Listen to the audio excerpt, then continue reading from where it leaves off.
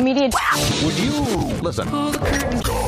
Jack, this is Jack Squat. Jackpot. Or so the Germans would have us believe. Your Jack FM morning show with Scotch. Oh, this headline grabbed me. 1 in 5 people have eaten food out of the trash. What the hell? I'll just eat some trash.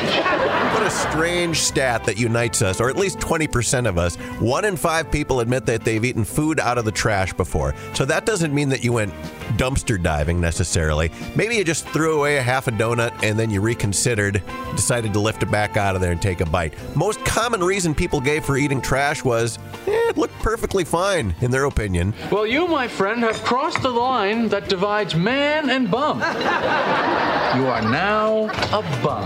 You are now a bum. This is a stat that I think is even more disturbing. The poll also found that 1 in 6 people have eaten food while sitting on the toilet. Gross. Yeah, I know that's when my appetite is at its peak. All those wonderful smells. Here's another stat. 41% of dog owners working from home say that they will miss their dogs more than their children when they go back to work, which makes total sense once you consider anything from today's list of the top 5 reasons we like our dogs more than our kids. Here we go. The dog never ruins our weekend to watch his t-ball game.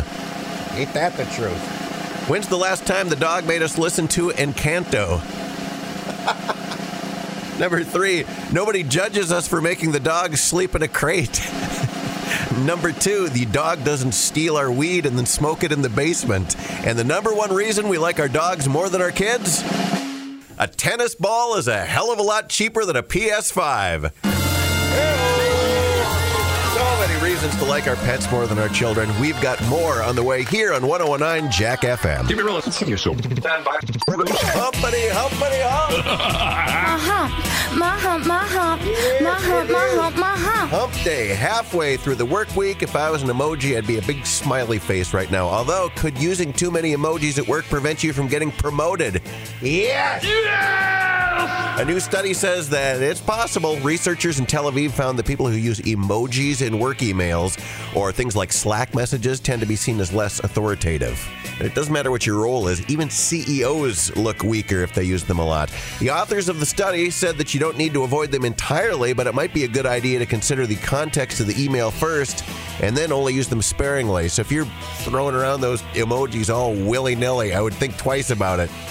Once again, the social media influencers are doing stupid things and influencing people in stupid ways. They're using methylene blue, which is a dye that you often see in fish tank cleaner, and they're claiming that it offers an array of health benefits, and doctors are not happy. Methylene blue is not harmless. It can cause destruction of red blood cells in people with G6PD deficiency, causing potentially life-threatening hemolysis. As an FDA warning, because it interacts with people's antidepressants to cause something called serotonin syndrome, which is potentially fatal as well. Not to mention it can discolor your skin and bodily fluids. You hear that? Don't take health advice from TikTok. These social media influencers don't know what they're talking about. Turn your bodily fluids blue? No, thank you.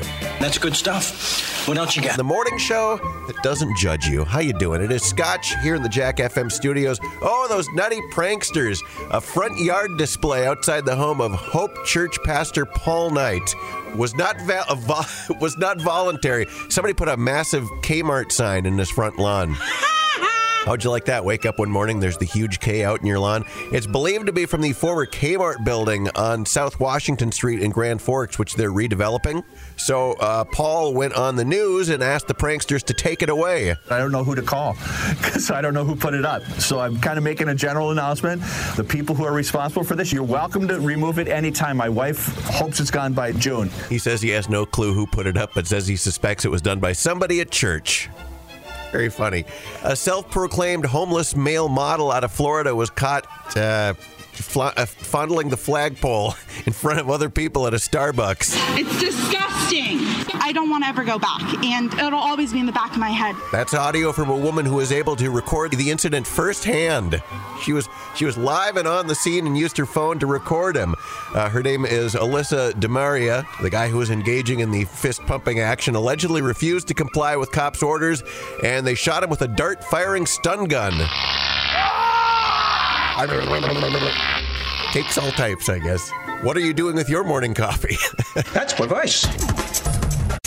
It is with great irony that I run across this story. Actually, not ironic. I guess it would be a coincidence. I don't know the difference between coincidence and irony. I guess it would be coincidence because irony is when something is the exact opposite of its literal meaning. What do I know? I'm not an English professor. Anyway, do you ever catch yourself doing this just to avoid a real conversation? I did it yesterday. Somebody walks up to you and says, "Hey, how have you been?" And your go-to answer is fine. "How are you?" "Oh, I'm fine." Even when things have been terrible, you'll say, "Oh, I'm fine." Yesterday, I wasn't having the greatest day. It certainly wasn't a fine day, but a new poll found that when somebody asks you how you've been, you usually say fine. 70% of people will say I'm fine on autopilot without even thinking, mainly because it's easier than explaining why you're not fine, right? Because if you say, ugh, not the greatest, or I'm having a hell of a day, people are going to go, oh, really? Oh, what's going on? And then you're weighed with the burden of explaining how your day is going.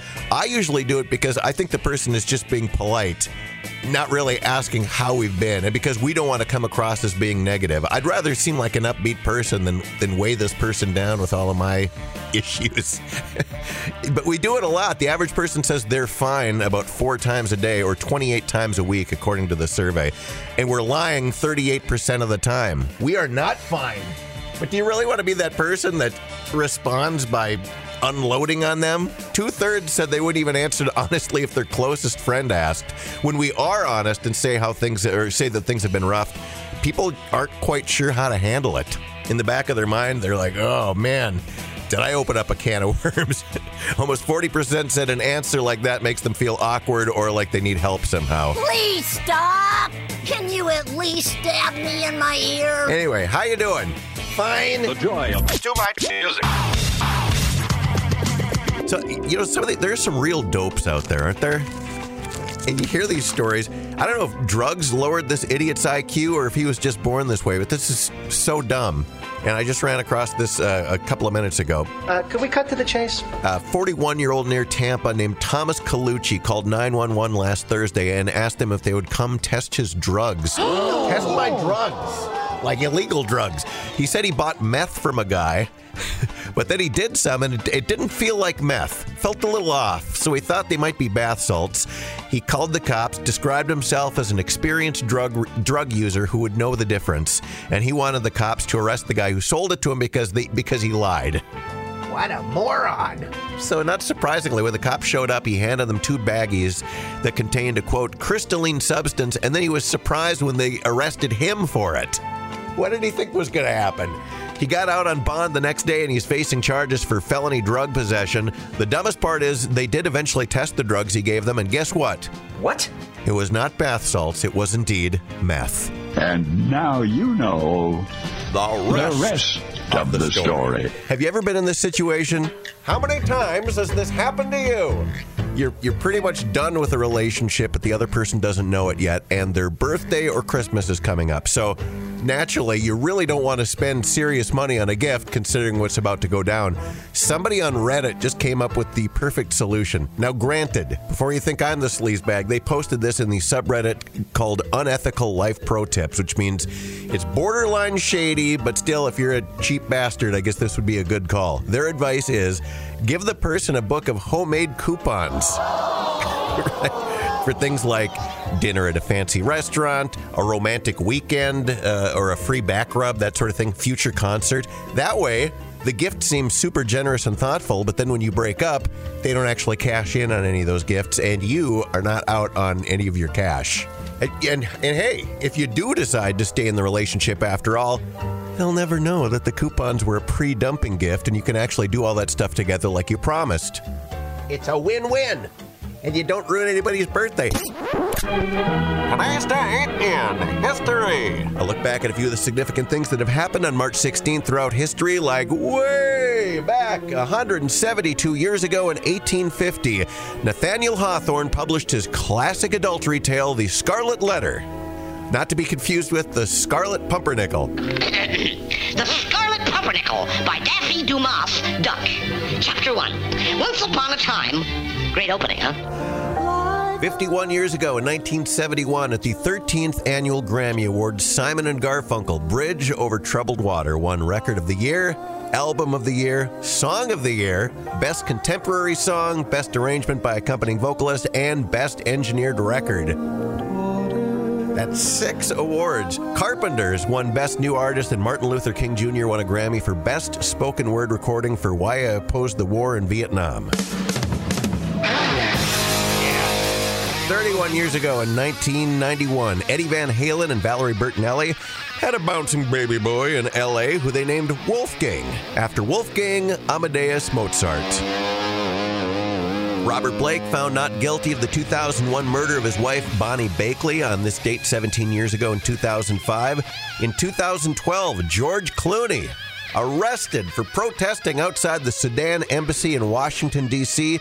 He was charged with disorderly crossing a police line. And finally, 5 years ago in 2017, Ray Davies of the Kinks was knighted at Buckingham Palace by Prince Charles. Just a few things that happened on this day. Last day in history. Isn't that dumb?